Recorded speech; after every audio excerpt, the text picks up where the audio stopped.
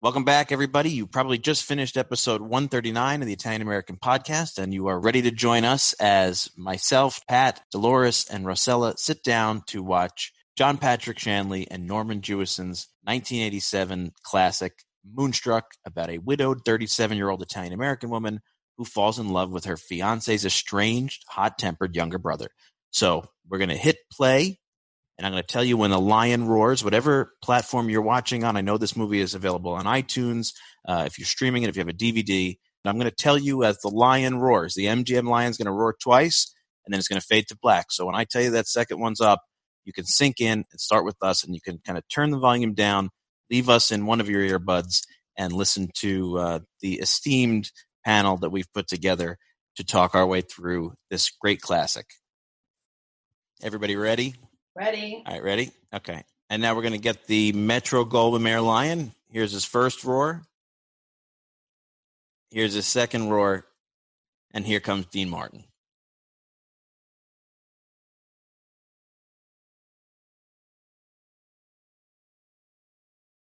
How do you guys feel about the theme song of this movie being That's Amore? I mean, I think it definitely helped cement like the whole cult classic status. I don't think it would have had the same impact if they used opera, and I think it would have been heavy. I think like this is so light and airy, and it's something you remember about the movie. Yeah, it's funny because you see right there the Metropolitan Opera House in New York. Obviously, the opera plays such a huge role in this movie, and as you'll see, and I was reading our show notes beforehand about kind of what they tried to do to tie opera through it. I guess I never really thought of this as an ode to opera, but it's a big part of it, at least in the intent, which I guess I never really picked up on. As we can see now, La Boheme is going to play a little bit of a part in this. So if you look, the set designer, Philip Rosenberg, is actually one of the producers. Huh. It is a beautiful opera house. Opera poster. And then the beloved Brooklyn Bridge. Look how low the Brooklyn skyline is, by the way. Yeah. There's at the Manhattan side. I can't even tell. So this is the first time we see Loretta.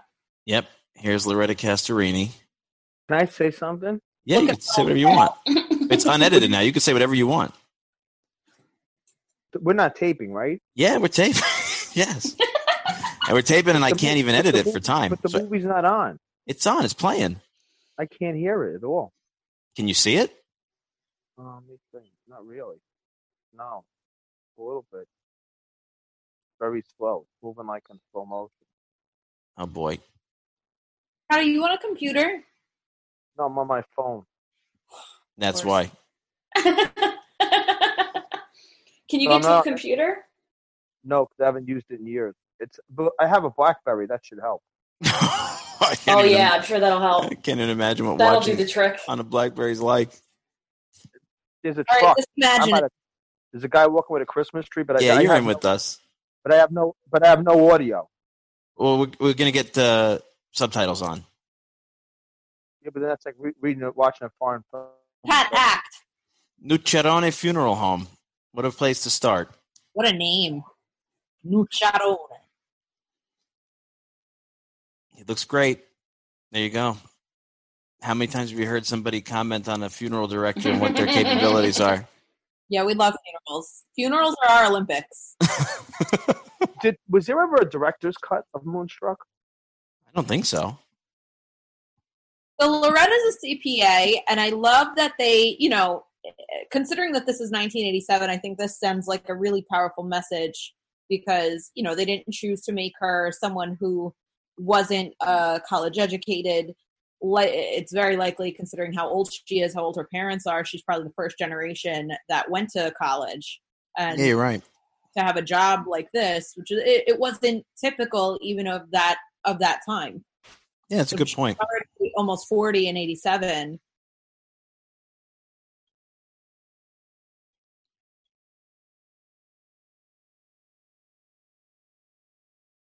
That's such like a miserable. She's clearly not a hopeless romantic. Like my nonna. Like, I bought you flowers for your birthday, nonna. For what? What a waste. Waste of money. I see, maybe I just read everything in this movie from an Italian lens, but like I love the fact that she's complaining about them, but then she says she loves them. And see, this restaurant is, they put a sign that says Hick Street. It's actually in Greenwich Village. Oh, really? Yeah, I mean, I didn't know that for a long time, and I really did walk around Carroll Gardens looking for the Gran Ticino.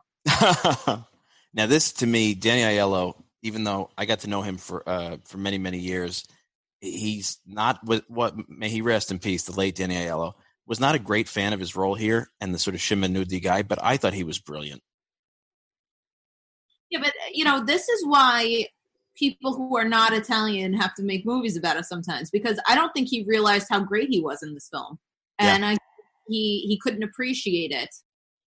And I mean, I would, if I could go back in time and be a part of the cast of Moonstruck. I mean, I don't know what the hell I would pay or what limb I would. Gosh, you so belong in this movie. I want to say this. You have the college professor having an affair. Yes, John Mahoney. And Cosmo has an affair. Yeah. Like, they're two guys in an inappropriate relationship, and one is the American version, one's the Italian version. There's so much subtle messaging in this that you have to see if you put on fine-tuned microscopic glasses. I mean, even look at the conversation now, right? A man who can't control his woman is funny to him. To me, there's something so familiar about those conversations with that generation of Italian guys, because he's not saying it misogynistically, right? He's saying it as like a very normal thing. He's saying it to his fiance. Oh, and I love when she orders for him. Yes. Because it's like, wherever, if you're an Italian man, somewhere there is an Italian woman worried about whether or not you've eaten or what you are eating. So true. Don't eat the fish, you're going to get sick. One of those like great myths. Now she knows something's up. You never have dessert. I think he gives one of the most brilliant performances in this thing. Yeah, and he's the great. I agree with Ro. He never understood what a great job he did.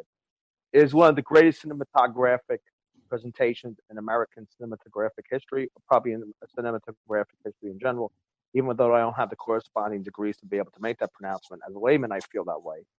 Likewise, I feel that we are especially attuned to realize how brilliant he is. It's almost like a 20th century commedia dell'arte. Does that make sense? Yes, it's true. And then I love that we're about to go into her feelings on bad luck, right? Her husband died, so she's had bad luck because they got married at City Hall. The way we can extrapolate luck from the past, what we did to... Yeah, I mean, this is me. That's true. That's true, Dolores. I watched this and I'm like, this is me. This is 1 point in the authenticity column for Dolores.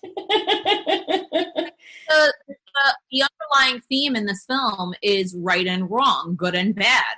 I did things the wrong way, and I'm going to get punished. I'm going to choose the wrong guy now instead of the right guy. I'm going to choose Ronnie over Johnny, and Ronnie's wrong and Johnny's right. So true. But there's a lot of history, and I think that especially to people who listen to the podcast, who may be a little bit younger than I am and didn't grow up in such a heavy Italian American area. I can tell you amongst my grandmother's contemporaries, someone had a sick baby born in the 80s. And the baby got sick after the baby was baptized. It was a mixed marriage. One spouse was Catholic and one spouse was Protestant. And they got married in the Catholic Church. And if you get married in a Catholic Church and you have a mixed marriage, you have to promise to raise the kid Catholic. So they marry Catholic, they baptize the kid Protestant. And the word on the street was the baby's sick because they broke the promise. I can see that. That's what she's going through here. Sure. And the idea was, okay, well, you promised to God you were going to do something when you got married. So the idea is like, there's a bad luck. There was a punishment associated. So you didn't get married in church. God punished you.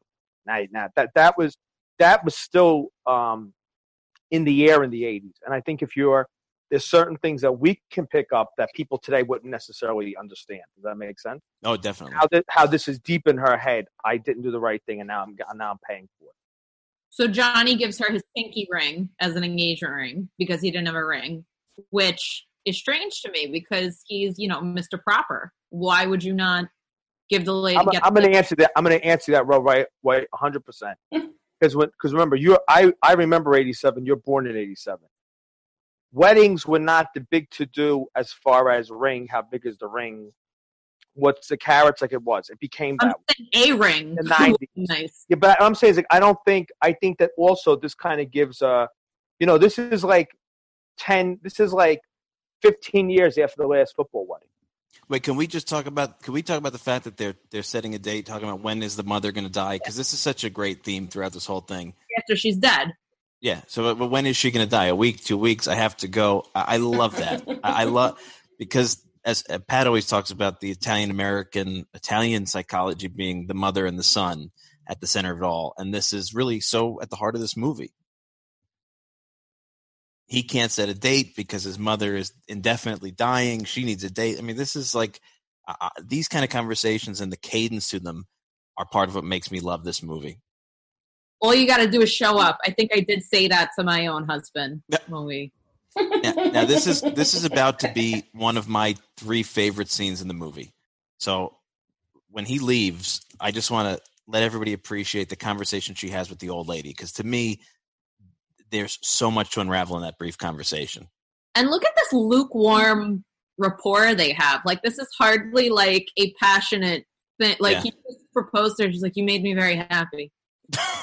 Yeah, but you know what? This is also, he's like the last image.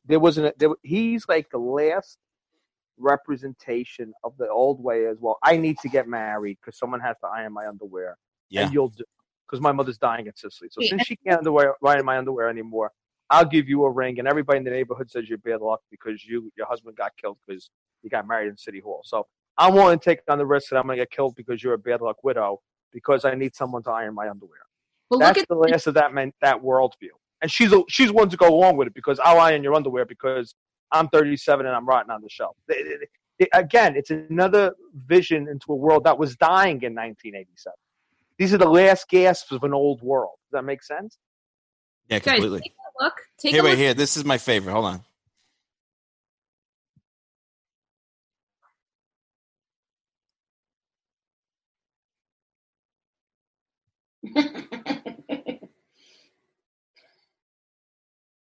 We all know this old lady. Yep. I know what part you really like, John. To be strong on me is great.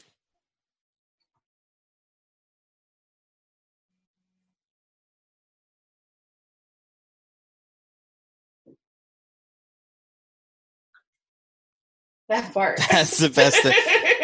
The way that lady talks could have been my grandmother and her sisters. It's what I call the Italian-American accent. The person born either an infant, left Italy as an infant, or born in an Italian enclave where people spoke Italian as a first language.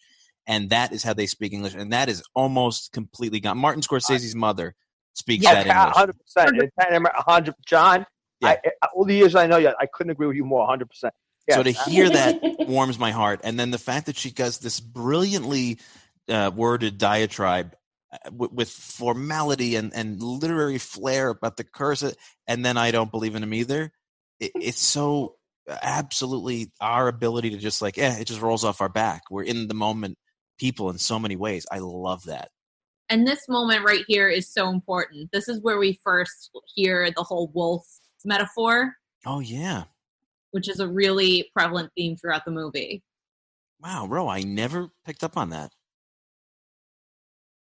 And, as I understood it, thanks to our associate producer, Stephanie, and the research, they were actually going to title this movie something about the Beauty and the Wolf or something like that. I got to find it.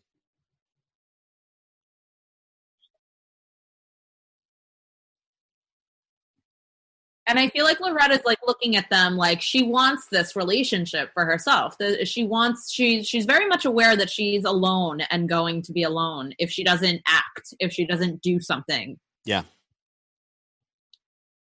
This incredible house that is now $20 million. Of course. on the corner of Cranberry Street.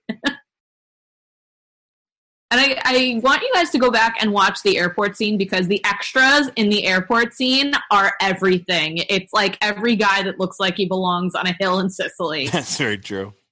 They did that so well. The 17 dogs I never understood. No, I didn't get that either. Isn't 17 a bad luck number in Italy? No, there are not And 17. the grandpa, as an Italian, like, it never does it for me. And he's actually a Russian, I believe. The actor's name is Fyodor Shaliapin Jr. Yeah, a Russian actor. See? that I that give he's you. supposed to be the off the boat grandpa. It doesn't do it for me. Yeah, but Vincent Gardenia is 100% a Neapolitan in this movie. Because Vincent Gardenia kind of got his Sconamiglia is his real last name, I think. Oh, wow. He was involved with the Neapolitan vaudeville. Yeah, this guy's authentic as they come. Vincent Gardenia is from Bensonhurst. There's a street named after him. Deservedly so. Great actor. Great theater actor. You can always tell the theater actors from the film actors. He's going to be a major part of one of my other like authenticity alert scenes. That is the most brilliant thing I have ever heard in my 45 years on this earth. Here's a question I have for you guys. Bro, that's so true. You can tell the theater actors from the film actors. You can tell that he was an old school. That's absolutely correct. But listen to me. Theater is an actor's medium. Cinema is a director's medium. Whoa. It's very different. Have any of you guys ever seen the sugar dropped in the spumante, by the way? I never saw that apart from Drew and I were just talking about that last night. We were just talking about that. Just that sugar cubes were like everywhere back in the day. I feel like you just dropped them into everything. Yeah, probably true. That was always like On a strike the against me. Oh, he's in the bad luck category. Don't get married. It doesn't work out for you. You're first. Sorry. Play again next time.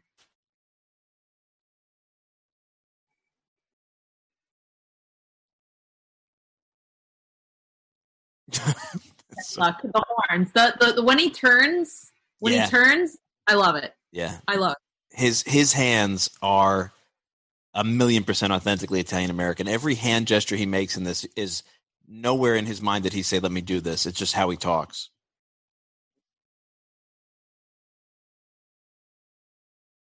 But I have to say, the sugar cubes bother me a little bit. Anybody out there is listening who knows about sugar cubes in the spumante, please let me know. Oh. Not knowing like the origin or something like that is bothering you? Yeah. I'm like, I don't know if I don't get it. Let's get Shanley on the podcast. Yeah, we could try. Try work on that. Come on. It's temporary. Everything is temporary. Everything is temporary. See, the Italian American father who gets right to the line of he can be tough, but he can't actually be tough. I love that. And now they're going to tell Rose, Mom, who's fantastic. This scene where we meet her is one of my favorite scenes in the movie.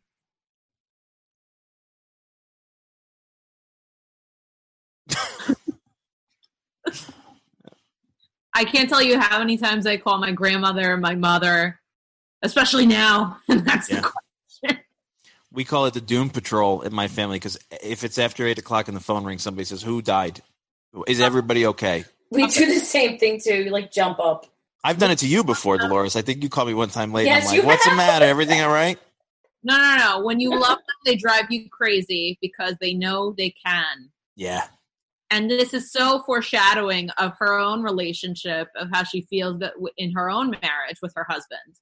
Because she really does love this man desperately. Like, she devoted her entire life to him, and look what he does to her. And thanks to our show notes, I didn't even realize Olympia Dukakis wasn't the first choice for this. But man, did she do a great job. I couldn't imagine anyone else in that role, like, after watching this. Maybe Dolores' real mom. Well, I take it as a compliment because you're clearly enamored with the character and the role. Your mother really is like that, a perfect blend of that old school Italian woman's strength and softness. She is. I didn't see where Ro was going with this, but now I do. Yes, Dolores, your mother is a pillar. She's a little, God bless her, she's like a pillar of strength. Does that make sense? She is. Yes, it does. I would agree with that. That's very sweet, guys. She is. When am I getting the duck? When are you getting the duck now?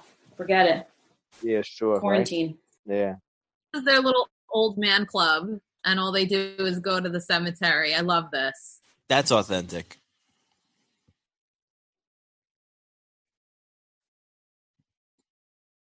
I love that this movie was obviously shot in the real cold, and you can see the real cold everywhere. This was like before CGI breath was possible. And you just really get a good sense of the environment. And like what I think of is that winters aren't even that cold anymore in New York. No, they're not. These guys are like Russian hats. I do have to say, like, when we watch the scene where they get engaged and the guy turns to him and says, like, I would have gotten a ring, capiche. I feel like capiche is a word that gets thrown around a lot to sort of add an Italian patina, and that kind of wears on me after a while. Yeah. Yeah. But I think the old "tu me capisci" that was a lot. No, I agree. Yeah, it's true. I mean, I heard it my whole life growing up, but I don't know why. Ma tu me capisci o no? Ma tu me capisci o no? Very important to remember that in 1987, the Italians that were in this area were much fresher Italians at the time. That's how they spoke, yeah. Yeah, so capiche wasn't capiche. It was me capiche. Like they were it was done with a different intention. Now it's like something we throw in like a friggin' sprinkle of oregano. Then True. It was probably part of like the actual vernacular. Bread with the hole is probably like, I don't know how many people have asked me for a recipe for the Moonstruck bread and the hole in it. My brother grew up making this. I remember my brother used to, like, he would cook nothing, but he would cook that. I don't know why my grandfather called them Popeye eggs. I don't know where that comes from. Which one would think they should have spinach in them, but And a little roasted pepper. yeah. Will you live here? That's a great one. And notice most of the family scenes take place in this kitchen. Yep. With the vinyl tablecloth, with the, this is a dream kitchen. I would love this kitchen. The house is beautiful. I mean, it's incredible to think once upon a time, just a regular Italian family could live in a brownstone like that in Brooklyn. Yeah. And this kind of house was like no big deal back then. This was like supposed to not be a palace. That's true. And I like that they're talking about who's going to live in the house because, the brothers moved away. He's in Florida. Grandma's dead. You can see that they're dealing with the greatest uncertainty to an Italian-American family, which is the lapse of the nuclear family, right? Like that spread. And it's 1987, and it's sociological, but it's also personal to the characters. Like, are you going to move in is not a ridiculous question for them. Well, it's the Italian mentality of we built this beautiful house. Yeah. When you got married, my parents lived with my grandparents. grandparents. Never a question where you were going to live? Me? Yeah. This is great. We did, yeah. We definitely pursued a lot of possibilities, but it almost felt like fate. Yeah. Destiny. But my father also, obviously, when I was young, he put plumbing, electricity, and something else I forget in my closet in my bedroom upstairs, and he used to say to me, when you get married, you're going to live upstairs. Wow. So yeah, he knew. There's a lot of things like that he just seemed to have known. So, and I used to say to him, all modern and like American, are you crazy? Are you crazy? I'm not going to live upstairs with my husband. And when we did the renovation, we didn't have to put electricity. It wasn't electricity. I'm tired. I'm blanking right now. But it was like plumbing. Oh, and gas for the stove. Mm-hmm. We didn't have to put those two things in, which is a huge undertaking, savings financially and time wise. Yeah. Wow. It's appropriate, and it's powerful in a lot of ways. I love how she tells him use your hat for the sun. Like there's always mother quality about Loretta, even though she's not a mother. Right. Look, I can still hear a big mouth. And the mother, this scene's great. Like, ain't nobody got time for you. It's just fantastic. Look at him crying like a big baby. I love this. The Mamone. This is before Mamone was even like a real topic, like a sociological concept. And then at the end of the movie, just waving him. Brother yells at him and goes, "You're 40 years old or 45 years old. She's still running your life." Yeah, that's right. I think the brother yells at him. Yeah. We're about to meet the stage. This young lady is going to give another one of my authentic scenes.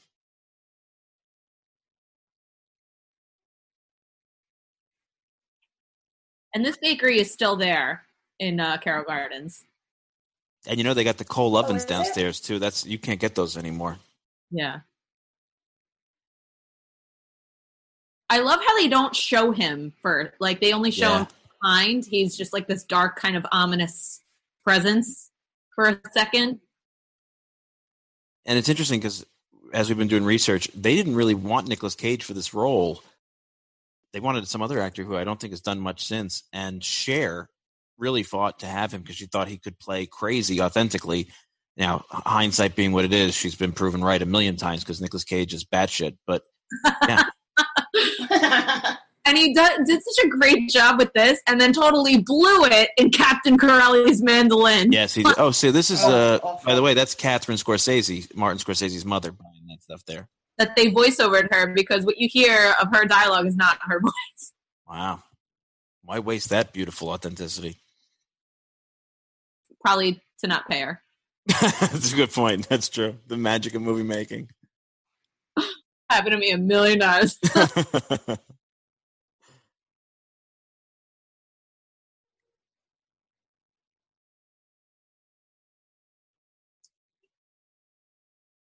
This guy is definitely from Italy, like off the boat. Look at that beautiful coal oven.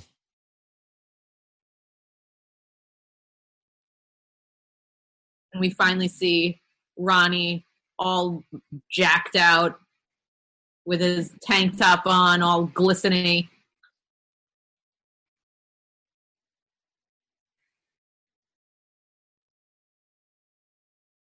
Before Nicolas Cage got his veneers.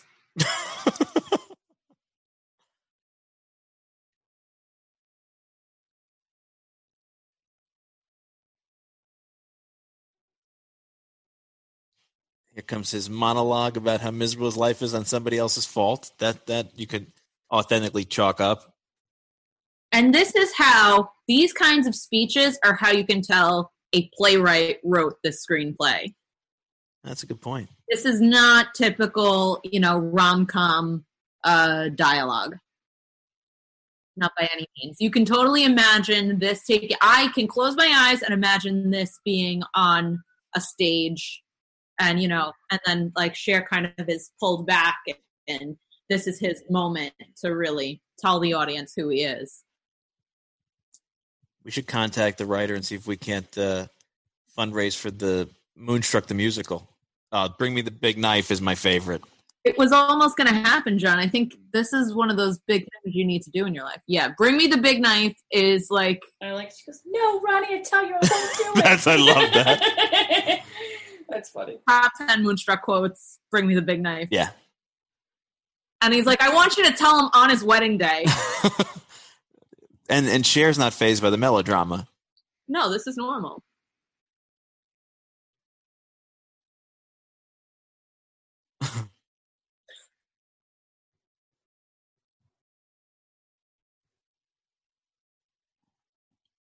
See, so I can enjoy this scene, but it's also one of the scenes that just bothers me at the same time.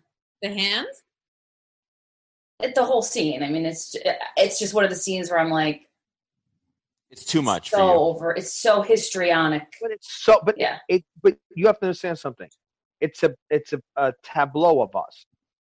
This is not a documentary. It's a. You say tableau, I say caricature. Yeah, there's a fine line.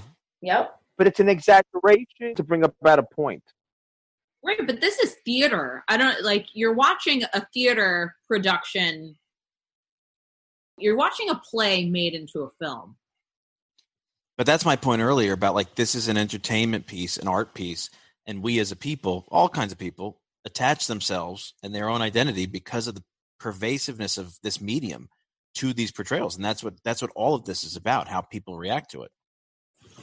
But that's art's objective, you know? So it's not surprising. Yeah. We watch stories because we see our lives in them in some way, if not in the least the unfolding of life, you know? Yeah.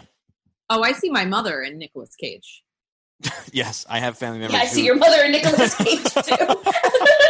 Well, no, but like quite literally, because my mother always had an issue with Graves' disease, with like a thyroid problem, and like she had corrective surgeries on her eyes, and for my entire life, my eye, I see this, I get it. Oh, I just meant that she's very dramatic and a performer. Your mom, that too, but she also beautiful woman. has a problem to pick with problems in her life stealing her beauty. Wow. Got it. Okay. Now this is my favorite here. One of my favorites here. When this young lady talks about how much she loves him.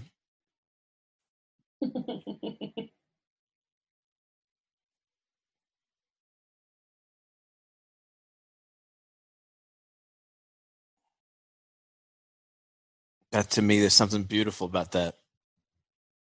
There is, and this whole thing feels so like Tennessee Williams to me. Like, you know, this person that will never find love. Like he always creates a character that is maimed or imperfect in some way, and you know, the audience is supposed to think that they're never supposed to find love in a traditional way. This like damaged person. And for me, I like this girl Chrissy's little mini monologue because it's like a, you know, the Italian American part of the community, the family group, whatever, onlooker giving their 2 cents. I feel like that's very normal. And this is another one, which I know this house right now. I just want to watch him and how he explains pipes, because my uncles, my great uncles, my cousins, they spoke like this, and these poor Medigans. Another great theater speech. He's going to go back. Right? It's a whole performance, like shopping in Italy. This is my father-in-law. 100%. So he's going to shake them off. Let me teach you why you're wrong. That's so Italian to me. Listen to me. And he counts with his thumb as number one. That's super authentic. My nonna does that.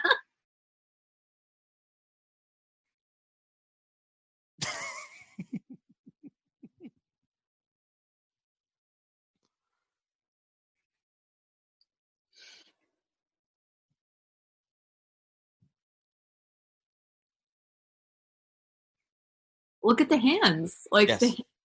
and he comes in here like a boss. He doesn't come here like a laborer. No. He's dressed in a suit and tie. He's an artisan. Like I am the owner of this company. I'm not coming. My guys are going to come. I'm going to send guys.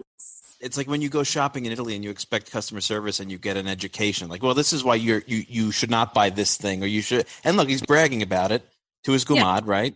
So So he owns that whole character, and he knows he was putting on a character. I love this. Look how proud he is. And I love the casting of Mona, how she is, you know, probably around the same age as his wife. They didn't make her like a young little bimbo. Yeah. They made her the Medighan version of his wife, you know, with the hair dye, with the jewelry, with the low cut. You know, she is everything his wife is not. And after all 50-something years of their marriage, this scene, now I'm seeing this scene in a different way. She's still taken by his stories. She's still impressed by him. She's still, you know, a boon to his ego. and the wife could never be after all those years together because, you know. She's probably still Italian, but this is what one generation she's probably just one generation apart from his own wife. Yeah. And look at manicures and jewelry and adornments, and he's brilliant in this.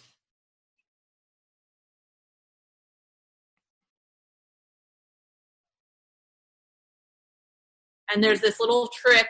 There's this little, confetto here that I love. That Nicolas Cage, Ronnie, is an opera buff.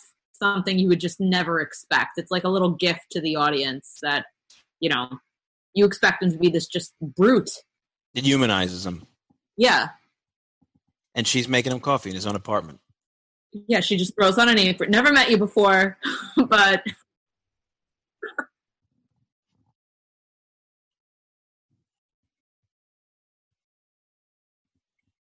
That's ridiculous. I'm going to tell you what you like. Yep. That is so. You know, I used to donate blood when I was in high school. I think we were juniors when they allowed us to start donating blood. And blood bank would come to school, and whenever I donated blood, I got liver and a glass of wine. That's amazing. But liver and wine was supposed to make blood because she said she would flip out why you giving blood. You need your own blood. But then she would make me the liver and the wine to make blood because she said the two things made blood. This is leading up to one of my favorite physical moments of this entire film, when he flips the table and runs his fingers through his hair. Like, he takes that second before he just envelops Cher. I also like that they made macaroni with the steak. Yeah. And she gives the steak. She saves the steak for him. Yeah. She gets no steak. You got no steak in 1987 as an Italian woman. Steak for you. There's a T-shirt there. You get no steak. But she wants whiskey.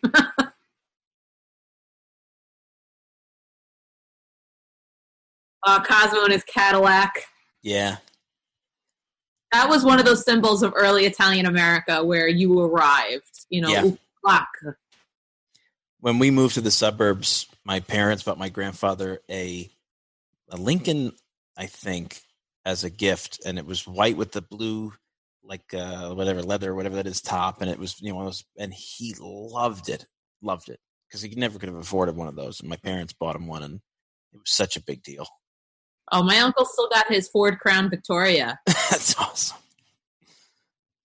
Mint condition.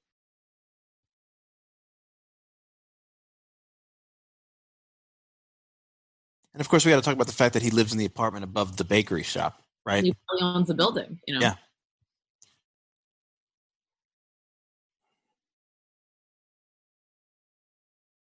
And this is where Cher is explaining how her life went wrong and she has to make it right.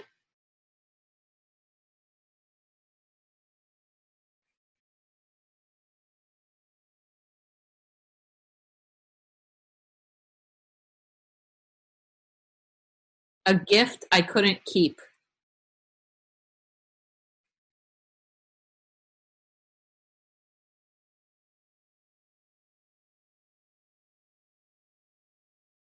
Here's the wolf again.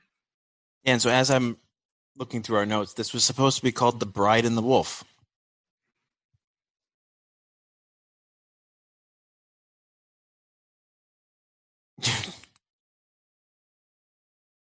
And he's like, well, I don't know if I chewed it. I don't know if I, cut my own hand off there.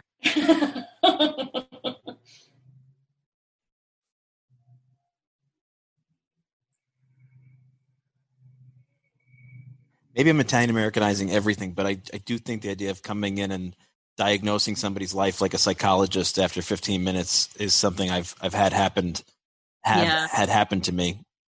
I've done that to people. I do. But look at her phrase, because I have no luck. Yeah. If nothing else about this movie makes it an Italian American movie, it's a phrase, because I have no luck. That's the famous exchange. A bride without a head, a wolf without. Ah, here it is. Here it is. Wait for it. Wait there. And he's like, "I'm going to take you now."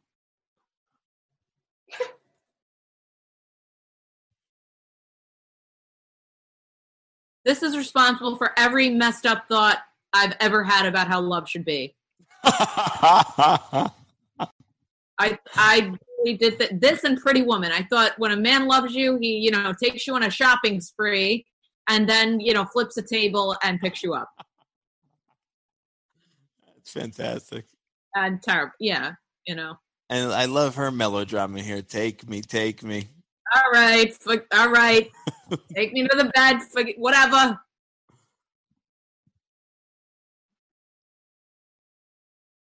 I was dead, now I'm alive. It's a story about new beginnings. Yeah. Take your revenge out on me. I'm two people that have just not had sex in a really long time. Yep, that's also true. That could do this.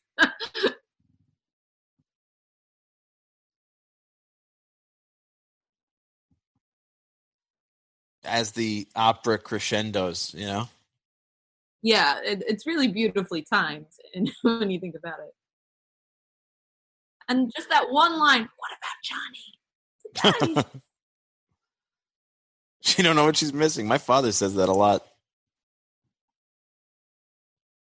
Oh, the brother and sister-in-law are my favorite couple. I love them. The mom from Saturday Night Fever and this guy. How do you not like this guy?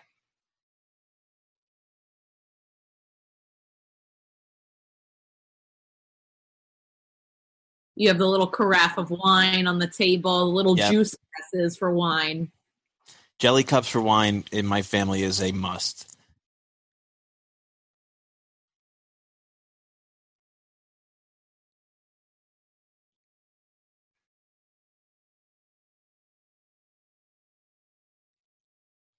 She's another one with a great accent. Oh, yeah. She's also the nonna in Betsy's Wedding, another great little IA film. Can't say I've seen that. Yeah, me neither. I'll put that on our list.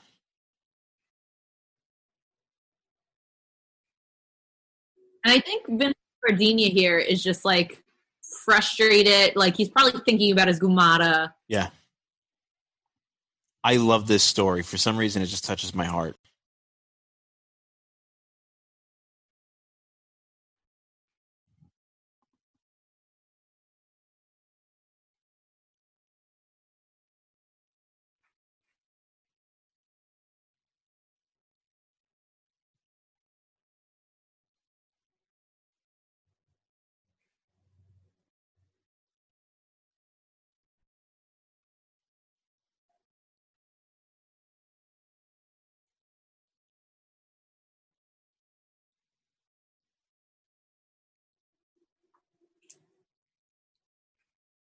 And he can't even access that part of him.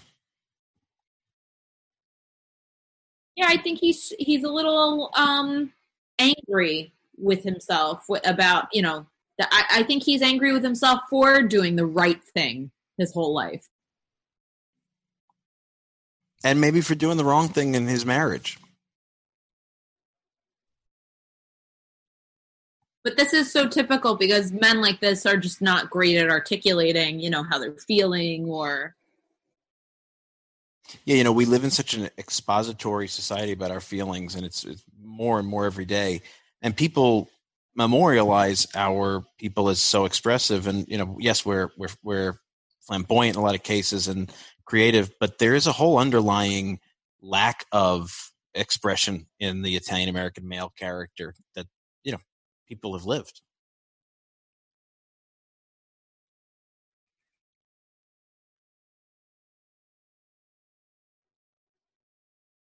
I feel like my father and my uncle, his brother, were like those two sides of that coin. Yeah. My father was very expressive and like warm and outgoing, and my uncle was very like stoic, reserved.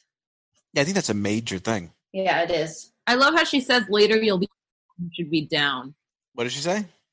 She said, "You drank too much, you sleep too hard, and later you'll be up when you should be down." Wow. Rose is very much, the sage of this family. Yeah. Beautiful, unflappable, strong as hell. Right? This is her moment of weakness. But she's got all the moments of, she's got all the words of wisdom. She's telling everybody how things should really be. This is the first time we've seen Cher with their hair down as well, right? So here becomes this idea of metamorphosis. It's starting the transformation. With the big Cosmos moon. And now Nicolas Cage is really sweetening up. Yeah. I love this soliloquy about the moon and the theme that obviously Moonstruck takes in. And I don't know, whenever I think of things that make you kind of a little bit soft and emotional, I always come back to Cosmos Moon. And here's where the uncle cements it. I just love this.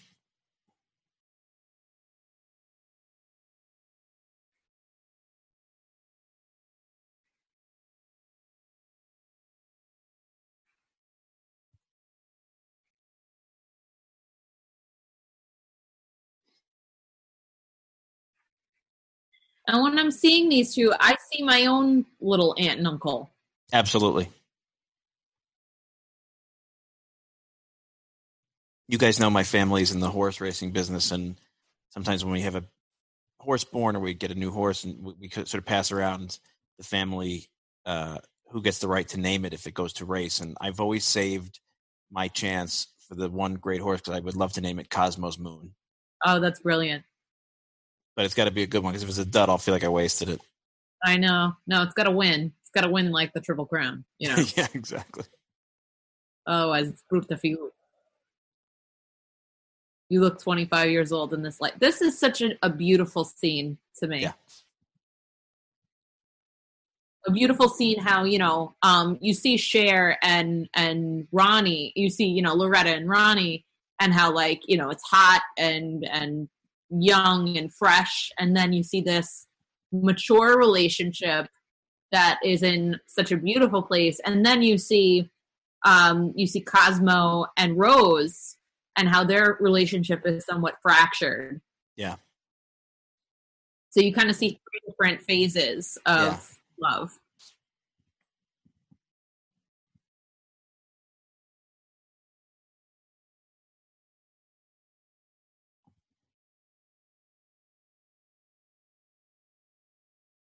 No, this is just how I like to think of Brooklyn when I want to think of the old neighborhood. I think of this scene. I think of, the scene where what is this area called right here? The Fulton Ferry, the Promenade. Promenade's above it. This is really Fulton Ferry, but yeah. Like this was before the Promenade was just Grand Central Station and people were taking selfies in front of it. And it was really a neighborhood, and how quiet it would have been on a very cold winter night. Yes, that's a great point. I mean, now Brooklyn had one skyscraper up until 10, 15 years ago, or maybe 20 now, and now it's a city unto itself. I mean, it's always been such a unique character, but you're absolutely right. It was called the borough of neighborhoods, the borough of bedrooms, because it was a community. All of these communities were sort of personal little enclaves to themselves in so many ways, and then you have the big city across. But you're absolutely right. It's not that anymore. Well, that morning after moment.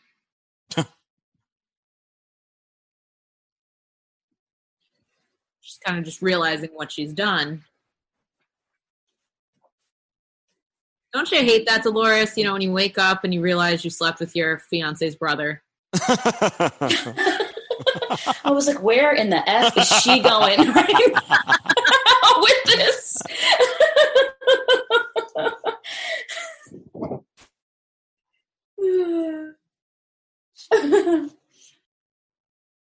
What did you do? You ruined my life. No, you ruined my life. It was ruined when I got you. So brilliant.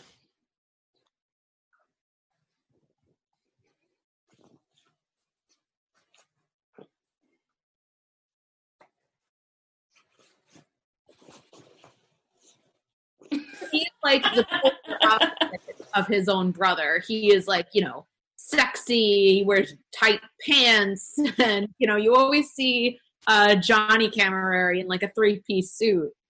Yeah, you're right about that. He's got sort of like the alpha male wild wolf, and Johnny is this sort of buttoned up, softy. Yeah.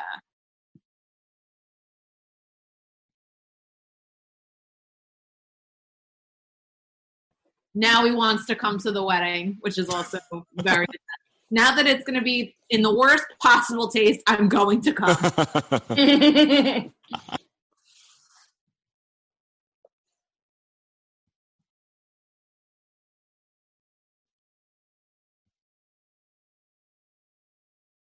See, I think I love the dramatic statements in this because I think I have a lot of experiences where people in my family or friends speak in these very dramatic statements.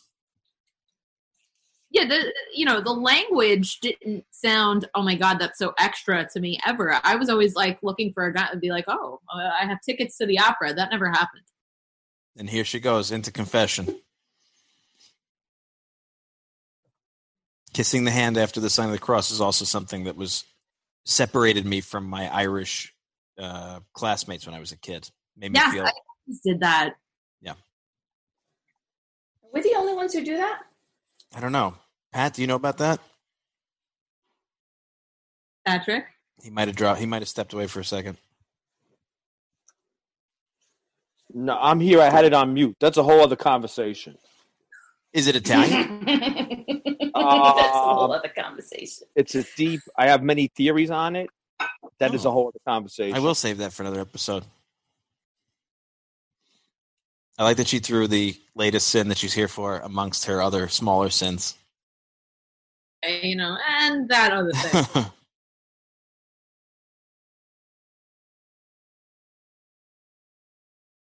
And it's a community Italian priest, so even though she's behind the netting, he knows exactly who it is.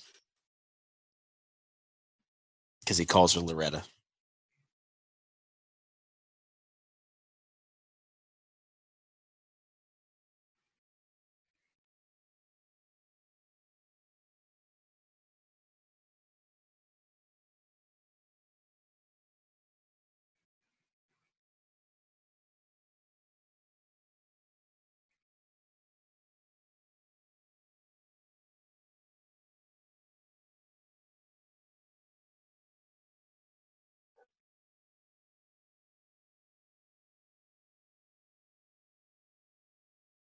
"37 years old. You got to lie to the father."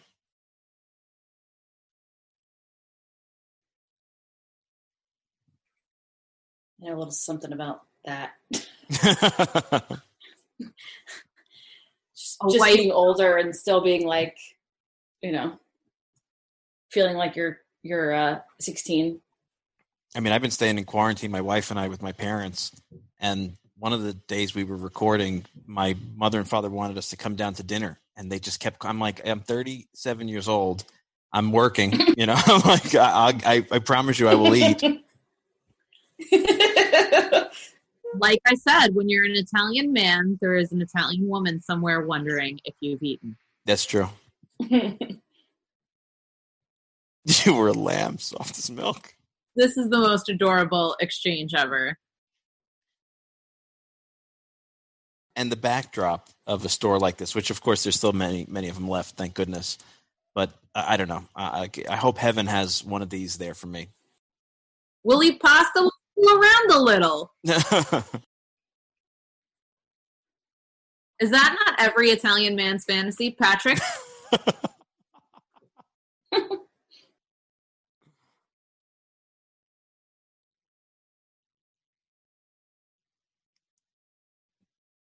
There's the Checo Pasta getting a shout out in the background. And Jesus. Yep, a lot of it. I love the saint cards up there. Yeah. You fool. That's like a super theater. Shemu. No one in real life would be like, you fool.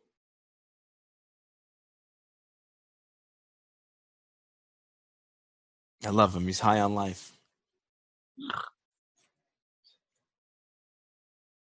You know where those cards came from? Those cards would come from when the procession would pass by the store. They would go into the store owner to make a donation, and the store owner would put a few dollars on the statue, and they were always expected to put more because they owned the store. And then it was kind of like I gave. Brilliant. And I love the whole I don't want to talk about it, and that's just like not an acceptable answer.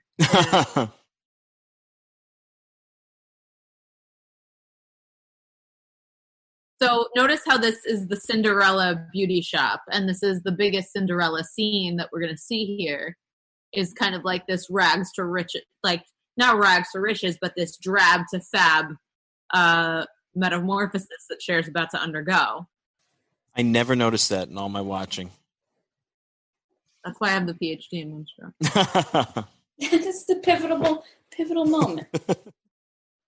Well, but this is filmmaking. This is what probably the producer sat down and said, you know, we need a scene like this to make it a good movie. So in Pretty Woman, you know, we have the scene where Julia Roberts goes shopping, and you know, at the end, she's able to like go back to the store, the saleswomen that were mean to her, and be like, well, look at me now, you know. So I find that films like this need a scene like this.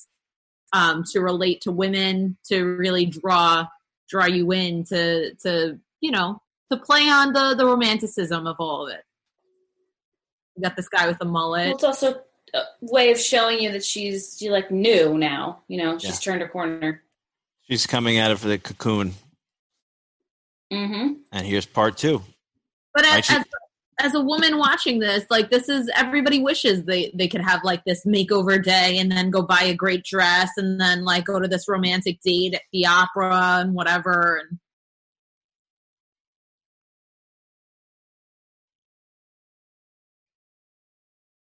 And how she runs into nuns is no accident. John Patrick Shanley loves his nuns. Oh, is that right?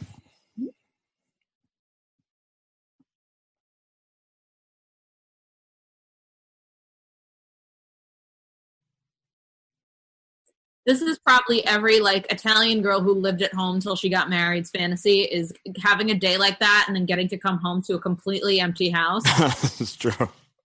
And having time to herself in this way, and look like she got her nails did. She's having a glass of wine. She's going to turn on the music. They got the doilies right. I love the crocheted doilies. Vicky Carr. He's going to play that Vicky Carr record, and when he comes to bed, he won't touch me. See, I never understood this downtime part. Like, it felt very, like, I don't know. She's reflecting. I guess she needs that to finalize the transformation. But for me, it always felt like a little bit of a lag in the middle of the action. I used to do this all the time when I was single. This is really just a long time. So that's precious. See, that I don't think I get that. No, this is your single alone date prep time. This was me before every single date I've ever been on. Maybe not walking in front of the mirror in my slip and stuff, but you know, in my leopard sweatsuit, definitely. Rose equivalent of the 80s slip. Oh, if I was this age in 1987, this is me. Cher's face is like insanely symmetrical. Well, that's interesting. I never really looked at it that way. Yeah. Apropos of nothing. I just looking at her. Hey, we got to fill an hour 45. I love that they gave her a vintage cab in 1987 where like these cabs were just not on the street. Yeah, it's true. Good point. They'd never be out. They'd be in the park. Yeah. Are you guys opera fans? I am. Yeah, big one. Yeah. I've actually never seen La Boheme though. Neither have I. Do you go to the Met a lot, John? I feel like we've never talked about this. I used to go a lot more. Now Nicole and I are starting to go. We should all go one night, actually. It's a wonderful night out. When we're allowed to, yeah. Yes, when it's back in swing. But yeah, I've actually been often, and I have to confess, like I am not an opera fan. Well, let me resend the group date invitation then. And I keep going because I think to myself, I must love this. like the whole idea of it, the beautiful opera house, getting dressed up, the art of it. And then I go and I'm trying to stay awake in my chair. You gotta sense something. There's I'm a big Mozart opera fan. There's many different genres of opera, and the Met seems to be. You think maybe I haven't seen the right one? Yeah, I think so. Pat, you don't like you like Mozart more than like the Puccini and Verdi stuff? And Puccini is a kind of book of pesant. Yeah, I can see that. I do like them, but. So I like to point out the parallels between this film and Pretty Woman, which is arguably probably one of the greatest romantic comedies of all time. There's also an opera scene in Pretty Woman.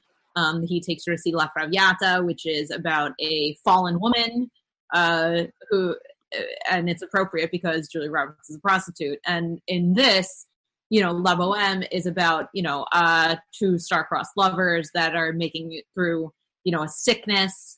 And in this, I think the sickness is something for the audience to decide.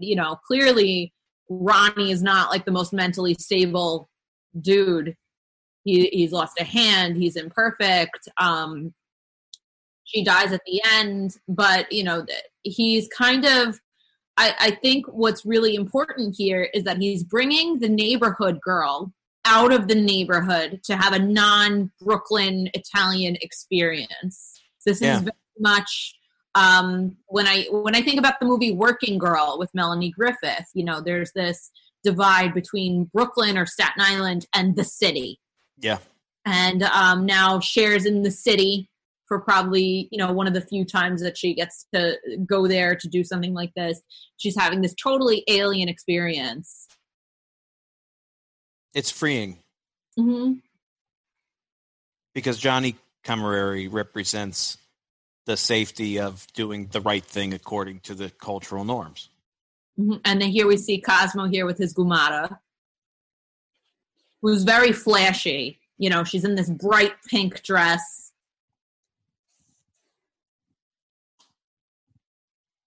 And she almost looks like, like a showgirl. Yeah. And here we have Cher in this very muted red. It's such like an interesting choice to make her, not in black, but in a red that's like very, very understated still. Yeah. There's a richness to the whole look.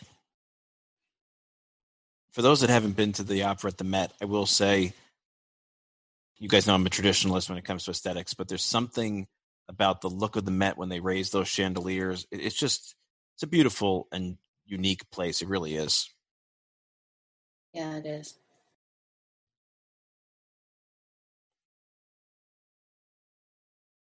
Back at the restaurant that I walked all over South Brooklyn to find that was not in South Brooklyn. We should open a restaurant called Gran Ticino. That'd be fantastic. At least a t-shirt. Yes! I would wear it. We're going to be working on that one in a couple hours. Oh, I'll have like a proof right over, a hand-drawn proof. We're going to have the address, whatever address they listed as.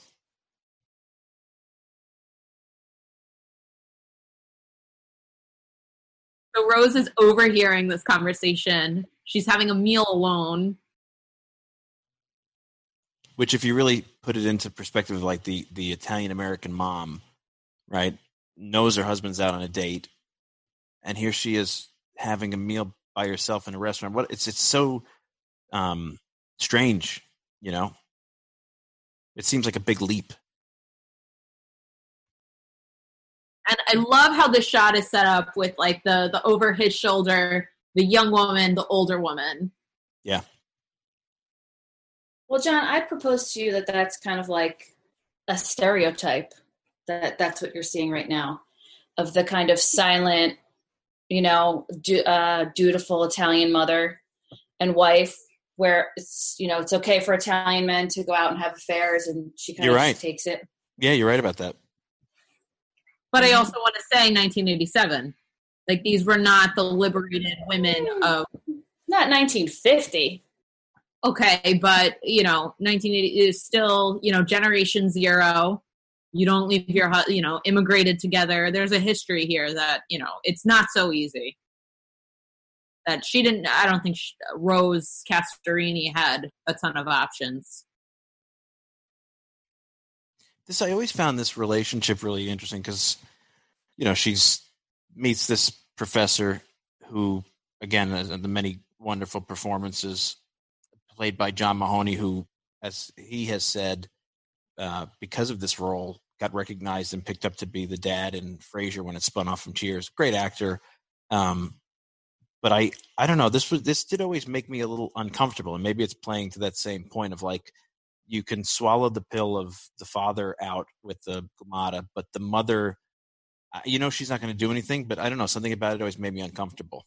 Mm. But this is Rose's act of right here. This moment. This is personal enough for her. Yeah.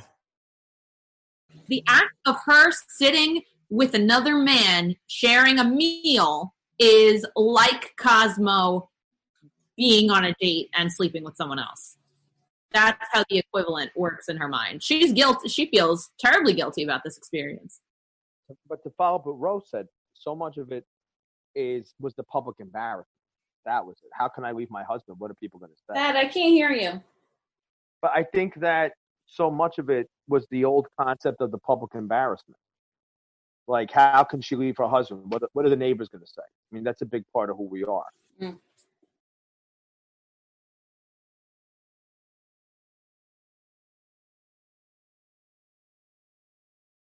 And Rose has this big question. This becomes her question. Why do men chase women? The wolf, right? Yeah, she wants to know. She's going to ask Johnny the same thing later. Why do men chase women? She wants to know. She wants to know why a man who has such a great wife would need anything else.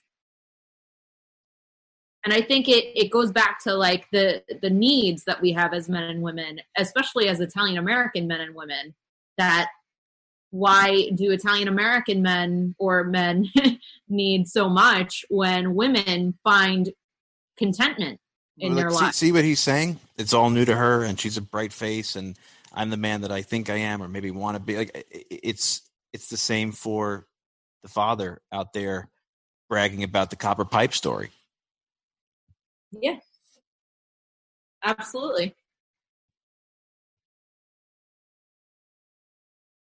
But this is true across the board. I mean, you become old to your partner. Yeah. Inevitably, we become old to the people that we love.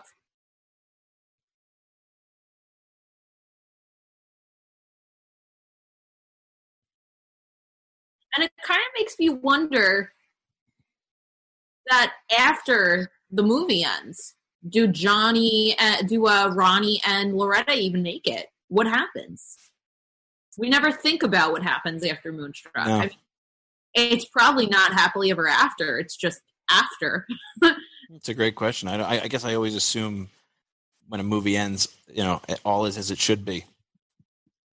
Like, what the hell could life be like with a guy who's ultimately got these underlying, like, deeply emotionally disturbed issues? A Dubani on the rocks. What did he order? He ordered for the woman a Dubani on the rocks. And even yeah, it's like I think it's a British drink.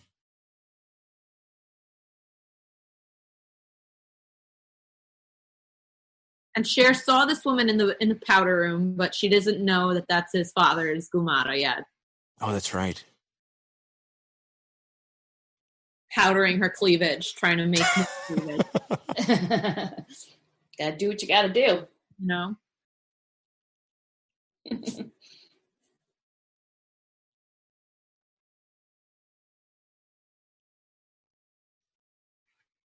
I love this choice that they made to wrap the handkerchief around her head. Like she looks like a little sweet innocent Nona in this. Yeah. And she's like, there's this level of excitement that like, oh my God, like this guy and is walking with me. This is scandalous.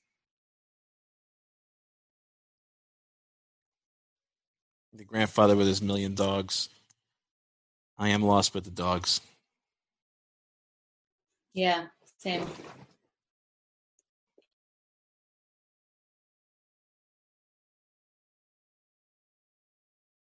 I also love the music that they composed for this. It's like it's Italian mandolin music, but kind of turned up a notch. Yeah. And depending on where they're going with it, they make it somber, they make it happy.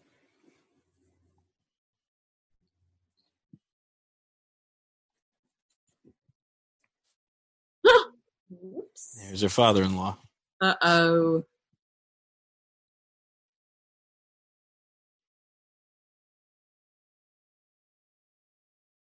Doesn't even acknowledge her.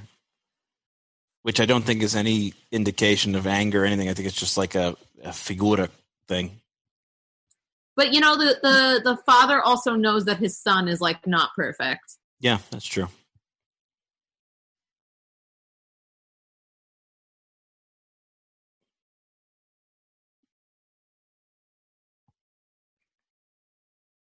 Not that it has anything to do with the movie, but the stage sets at the Met are so beautiful. Yeah. It's a nice experience, just once the opera starts. I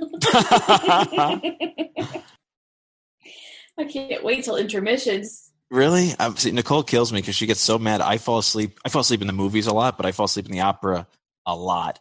And she can't understand why. I love it. I love the sleep I get in an opera where I'm hearing a little bit of what's going on and I'm kind of up and down. I don't know why. It just feels so womb-like. Wait, so is that, maybe that's what's happening to me, because I can't keep my eyes open. I always just thought it was because I was bored. Is it something else? Hey, listen, now that you got the bambino and you probably lack in sleep, we'll get an opera in, you'll sleep like a baby, you'll feel great. Forget it now.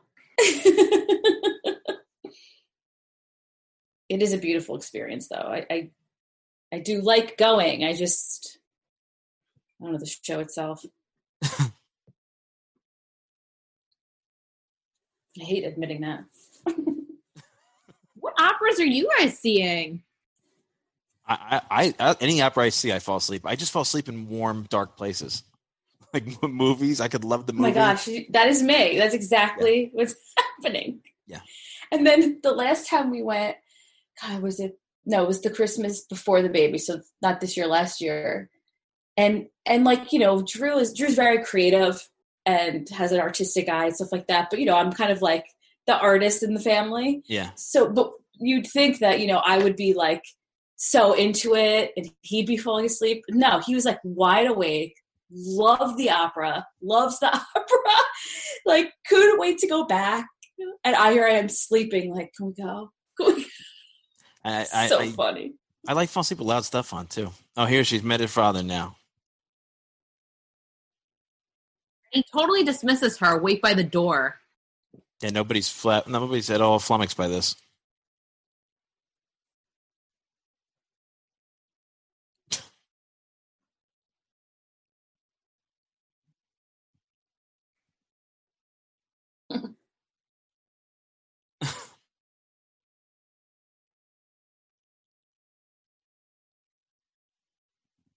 I love that there's this accusatory exchange, and then it's like, all right, I didn't see you.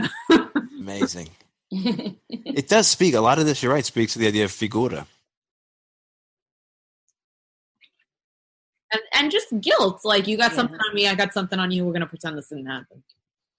I think figura and guilt go hand in hand. That's interesting. And this guy who like lives in an apartment, a 1-bedroom apartment, is like, this is a palace. And to Italian people, you're like, well, you know, we don't spend money.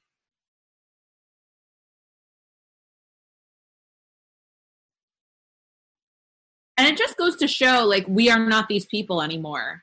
Yeah. That, you know, work so hard and don't spend money, like, don't get our nails done, don't buy flowers because they'll end up in the garbage. And this is what you get when you're one of those people in a corner house in Carroll Gardens. But you don't have any flowers because they're garbage. I don't know. We might become those people again when this is all over. That's true. We'll be better off. See what shakes out, Rob.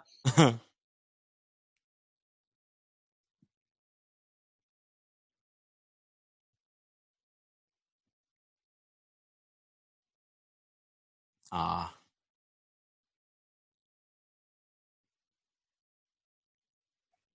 Look at her face. Like, she feels so bad. It's no surprise she wins the Oscar for this performance. No, absolutely not. I mean,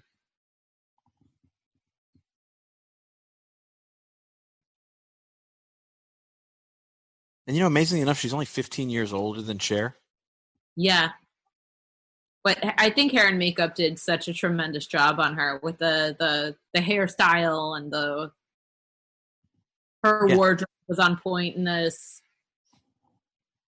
Yeah, they really aged her perfectly.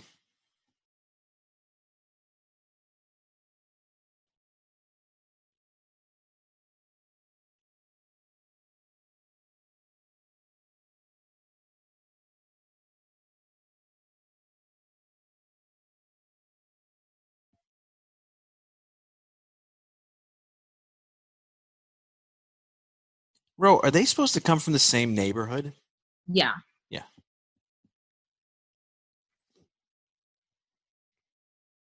And this is building up to one of the other, most important scenes. There's a big speech in this about how, love isn't perfect and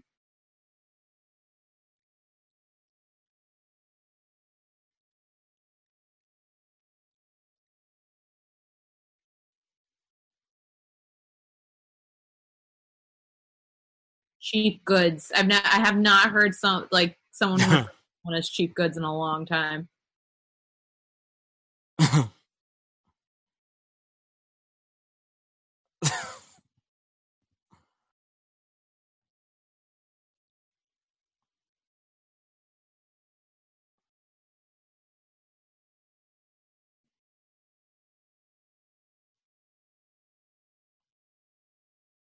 So we got a wolf, a bride, and a lamb. It's perfect, isn't it? Playing it safe is the most dangerous thing a woman like you can do. It says a lot. Doing the right thing, playing it safe. I think this is actually such an important message for women, for Italian American women of this era. And I'm going back to the 1987 era. And, I know so many women who got married around this time who are now divorced. And I think they did play it safe. I think a lot of them did. And, it was their identity was so wrapped up in doing the right thing, what they felt was the right thing for their family at the time. And how much that really can influence you. And it almost seems crazy to talk about something like this in 2020. Yeah. Like, what do you mean? You didn't just live for yourself and, marry someone your family just didn't like because that's what you wanted to do, and that's just not how a lot of women from families like this behaved at that time. It wasn't fashionable. Yeah. It speaks a lot about where we are in a modern world and that whole concept of figura appropriate, what's right, what belongs to the family, that gets chipped away in the modern world.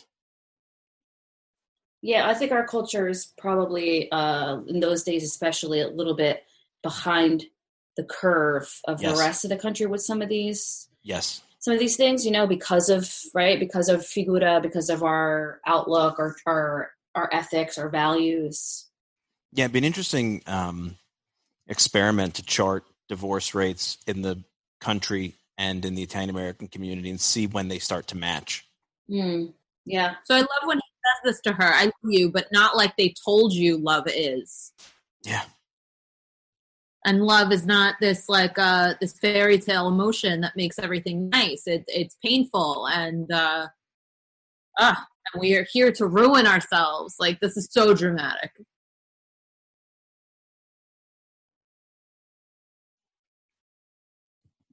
That's so Italian. And die. Yeah, we always got to die. And death, starting in the opening scene in the morgue or in the funeral home, is a theme recurrent through here. Right? Yes. Yes, when Rose tells tells Cosmo, no matter what you do, you're gonna die like everybody else. Yeah.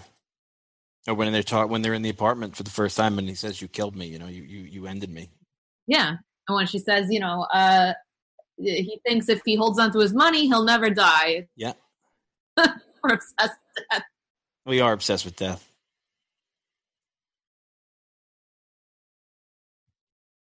Just the scene of her grabbing the wooden hands.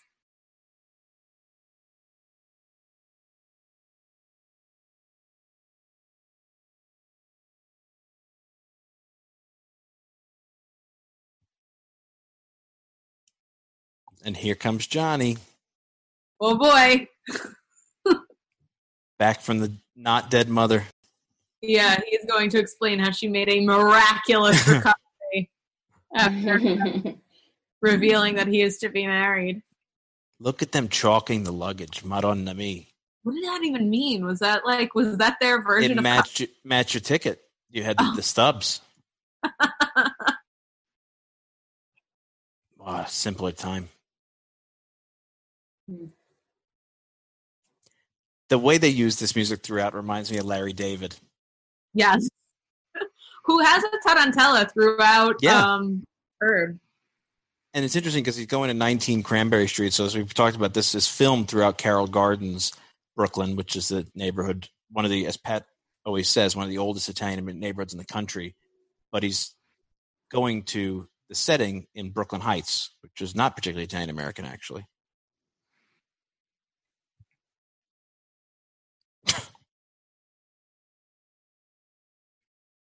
Goes right to his fiancée. I could see where where Danny felt this was a dopey role, like with the luggage and things. I could see that part. But man, was he brilliant in this. Okay, but like dopey, I don't understand how you can regret taking like a dopey role. You read the role. Yeah.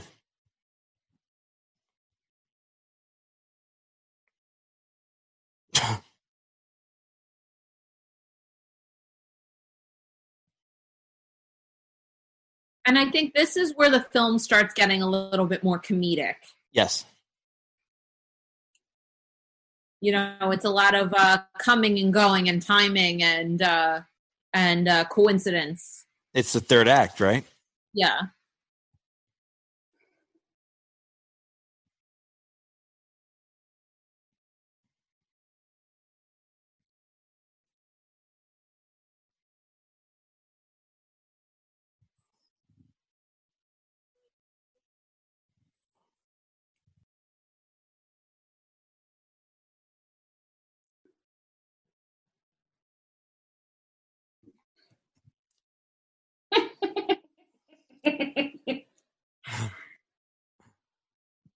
I love how he tells this story.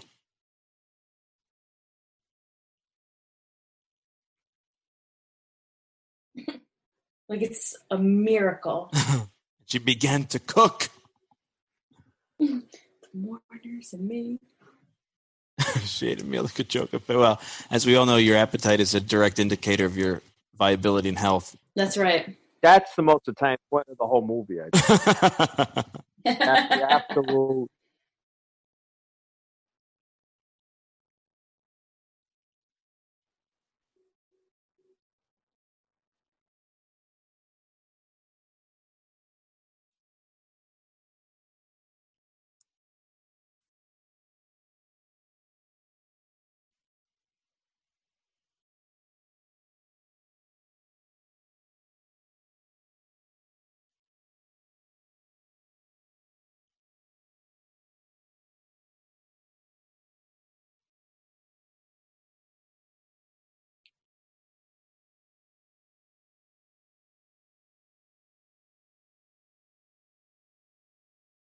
Her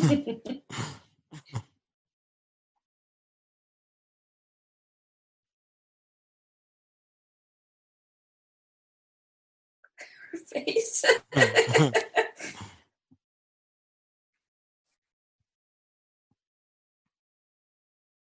It's so interesting that I never picked up that she asked the same question twice. and his version is so from a position of sort of more romantic, right? Like the man is searching for the woman because of the rib, and then the honest version of it's about ego comes first, But I love in this moment, he's like worried he offended her because this is still like his future mother-in-law. Yeah. I don't know. And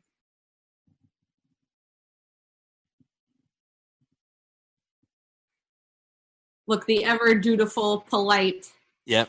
Johnny Camerari. I often feel that this is like the last production of Italian American theater, that vaudeville theater that was big in the 20s and 30s when we had like our own theater company. Wow. Because like Rose says, Gardenia's a theater actor. It has a theatrical feel to it. But the ending is very much a theatrical ending. I mean, do you agree, Ro? You're the expert in this. I mean, I lobby for the fact that this is a play, on film. Especially this act. Yeah. Well, most of it's in the house. Yeah, exactly. Yeah, Pat makes a great point. And a lot of we should do a whole episode on the Neapolitan or Italian American theater tradition because there's so much wealth there.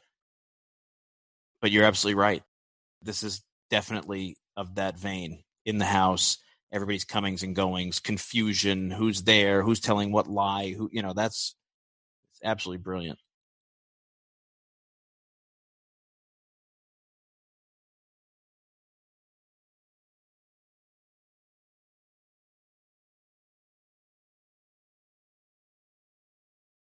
So this is, the afterglow of their last hurrah. What they kind of promised each other was going to be their last hurrah. And we're about to see Cher walking by kind of that famous scene of her.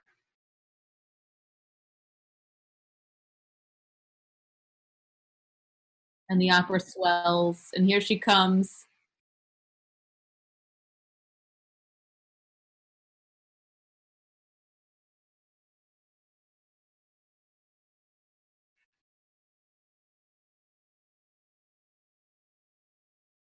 I love the way that they shot this because it's like this dramatic music over, her walking, but it feels appropriate. It feels like, the music really is there as she's walking through and just basking in this glow of this romantic night.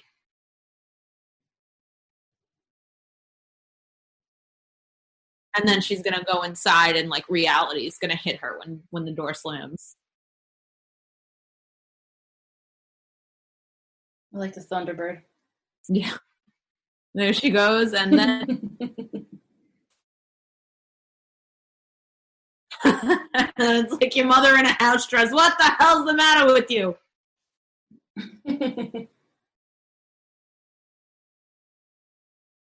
But I have a hangover.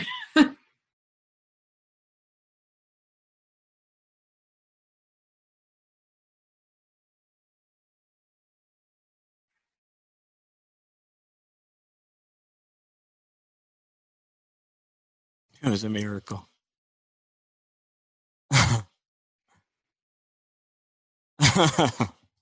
It ain't modern times in Sicily.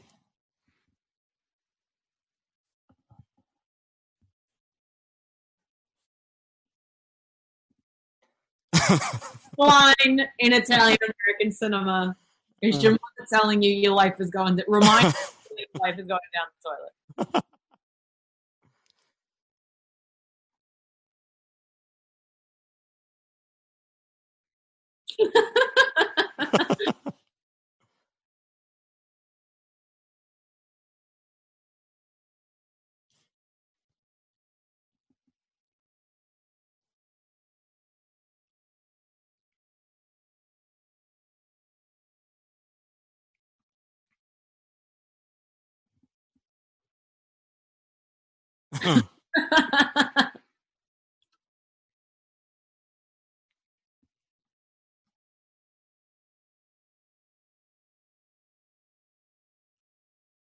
Pat, you're so right. This is so a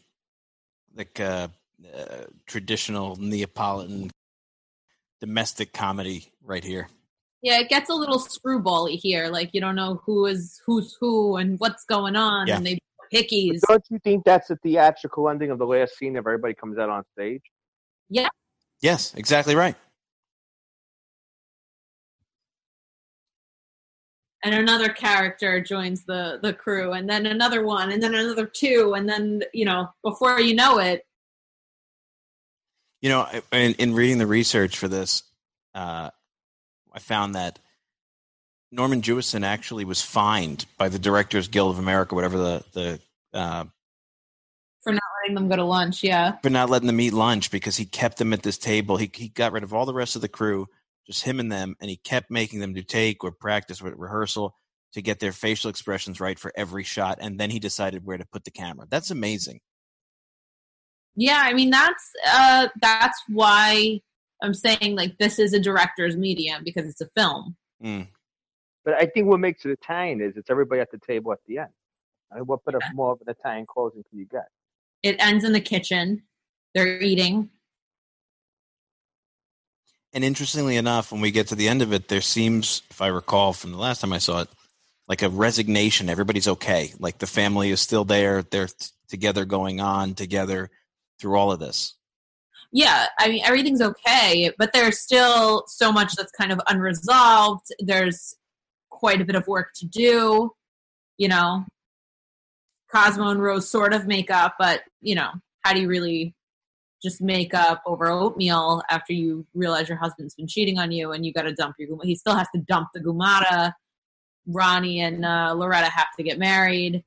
But look at the energy of all of them at the table. Like, I love the fact that at the table, everybody can kind of let it out.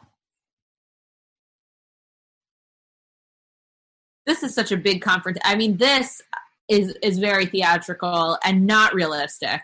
Yeah. This would never happen in real life. It's not. This isn't supposed to be like my argument. It's a tableau because it's not. It's an opera sacra. It's not supposed. It's supposed to represent.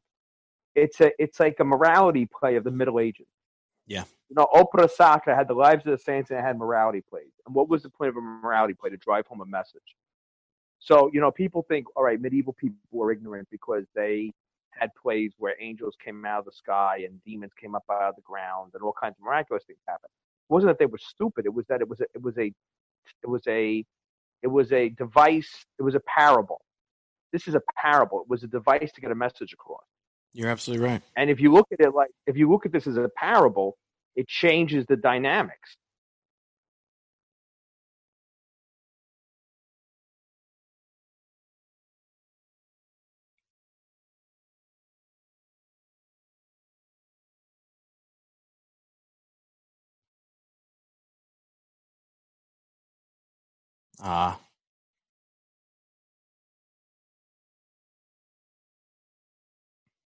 This is beautiful. Like her entire facial expression, how things just got very real.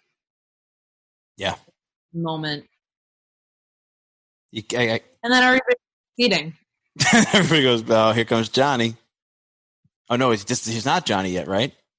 They think it's Johnny, but it's the I anthem. think it's Johnny. We got to add more people to the chorus. But this is what makes it Italian. You have the grandparents, the aunt and uncle, yep, and the two feuding. I mean, how much more of an Italian scene could you possibly want? Everybody in your business at one time.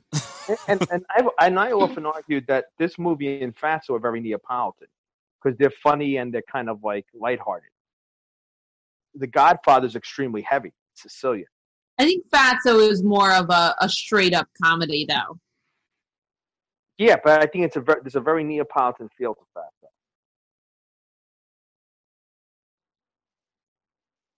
I know she had it. That is the best.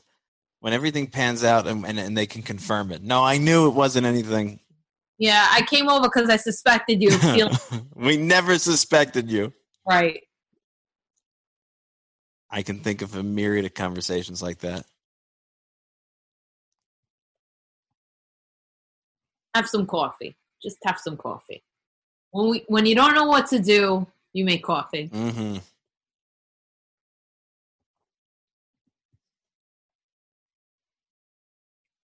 He's in his tuxedo shirt.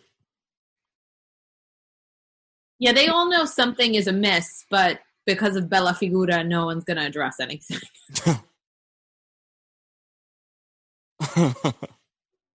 Which is odd because now they're all in the privacy of their own home. They're not out on the street. This is usually where Italians open up. I wonder if his being present qualifies them as like not completely in the safe zone, you know? Maybe. Like this new character introduced to the table. The grandfather with someone tell a joke. They're all waiting for the explosion that they know is coming. Yeah, this is another classic line.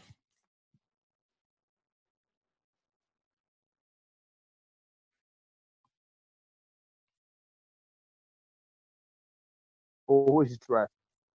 That's how you know he's always dressed. Yeah. Yeah, a 3-piece suit at like 9 a.m.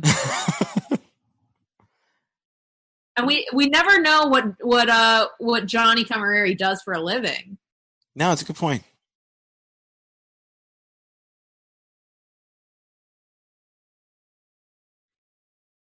But I think it's an important message about like the lack of formality that we have now in our world entirely. You know, in the 50s, you went everywhere in a 3-piece suit.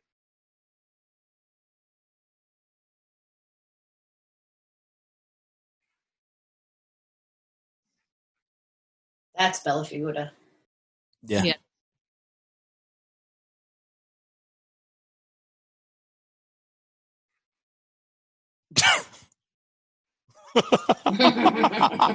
It's aggression at its finest.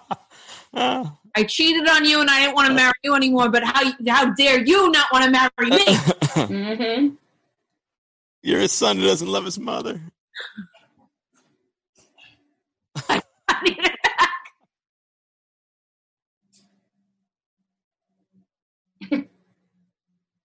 I love that line. The ultimate insult.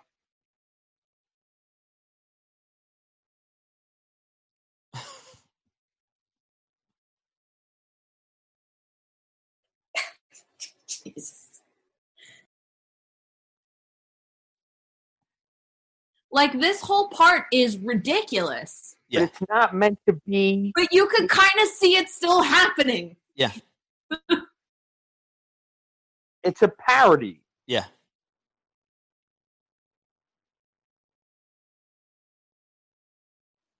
It wasn't made to record facts or to retell a factual story. It's a movie with a message, and the scenes have to be configured to deliver the message. That's the parable sense of it. And it's a movie about true love, because at the end, you know, at the beginning, when she's going to marry Johnny, she asks her daughter, "Do you love him?" And she goes, "No." And he goes, "Oh, all right, good. Because when you love them, they drive you crazy because they know they can." And at this ending, she asks her daughter, "Do you love him?" She goes, "I love him awful." And she's, "Oh, that's too bad." Because it's teaching you that true love, although it's painful and messy, it is something worth fighting for.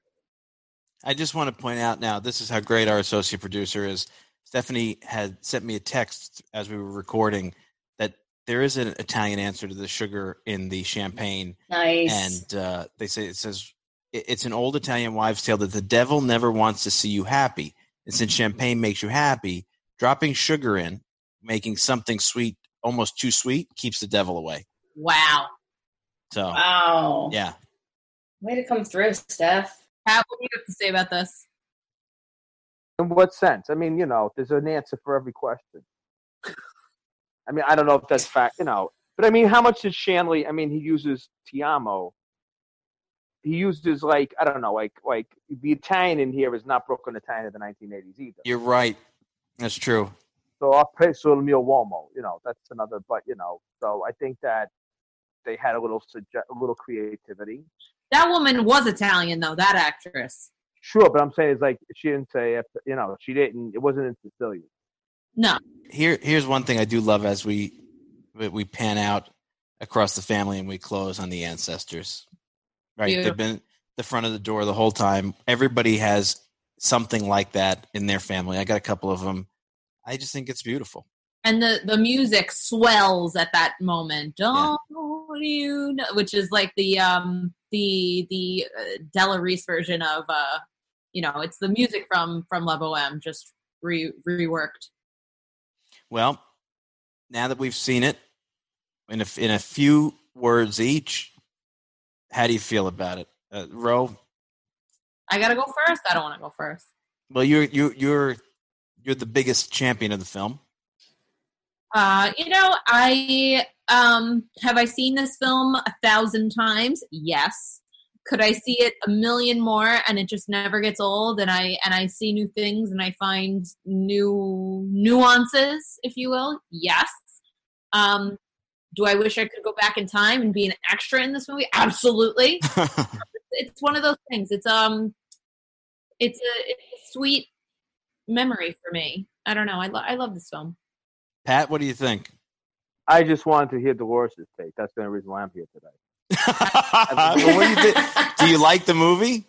Yeah, I mean it's part of the lexicon of our age. Like I feel that is kind of a there's kids now who are in college who were born about the year 2000 who can't get aspects of that. Yeah. So I think I have memories of those years, and I think that for me, there's a lot of nostalgia because it just brings back a lot of, I want to say the old days. I don't know how else to say it. Yeah. All right, Dolores. The question is, what do I think? I think I can. What do you think? I can cross this off my list. Yeah. We've been. That's my feeling. Oof. Well, did you have fun doing it? You don't budge. I did. No, I mean it was great to hear your guys' thoughts on what a the production. How much and the more of a story. politically correct answer can you get? Than me. Well, you like it, and that's good for you. What was it? A colonoscopy? Let me ask you something. Movie. Did you think I was going to change my mind? No, not at all. But you know what? I'm very proud of us. Way better than that. I'm just proud that we were able to have an educated, intellectual conversation without us just ripping at each other about the movie. So I'm thrilled by this. Yes, same. I will say, I do find endearing the idea of this as a Neapolitan stage play, and the several times that was mentioned, I thought to myself, I'd probably like it better if I was actually sitting in a theater watching it. Oh wow! As a play, as theater, live theater. It's like a nuova sceneggiata. It's like if Mario Merola came out singing at the end, that would be a real Neapolitan. I was just gonna bring him up. Yeah, wow. It's like if Mario Merola was Vincent Gardenia, and starts singing "Dulce figlia mia in un dine giorno." Exactly. If he starts singing that, we'd be like, "Aha, yeah, we know what it is." So. Exactly. Yeah. Wow, I kind of have a soft spot for that, nostalgic wise, but also my father, of course, loved those movies. So, looking at it that way makes the film a little more endearing, but I never thought it was a bad film, Yeah, it just didn't do it for you. I still maintain my apprehensions and skepticism.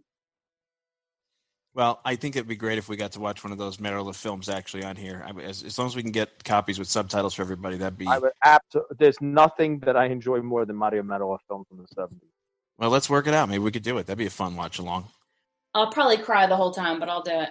That would be nice. I mean, not to have you cry, but yeah, that'd be nice to share that with everybody. Well, for me, I as the moderator, I love this movie. It warms my heart. A lot of it is the cadence. A lot of it is the little tiny pieces that are nostalgia for me. And I think it's a great movie in and of itself. And for my money, as somebody who's usually sensitive to this kind of stuff, I'm shocked and impressed that non-Italians could create this. So I want to thank you guys for doing this with us. I want to thank everybody out there for listening. I hope this has been a great escape from what's going on outside everybody's windows right now, and a little chance to watch a good movie with friends and take it to a little bit of a deeper level. So from all of us at the Italian American Podcast, I hope you're all moonstruck, and we'll be back with you next week. All right. What do we say now? Good night? Yeah, good night. Good night. Good night. Whatever you want. Good night, everybody.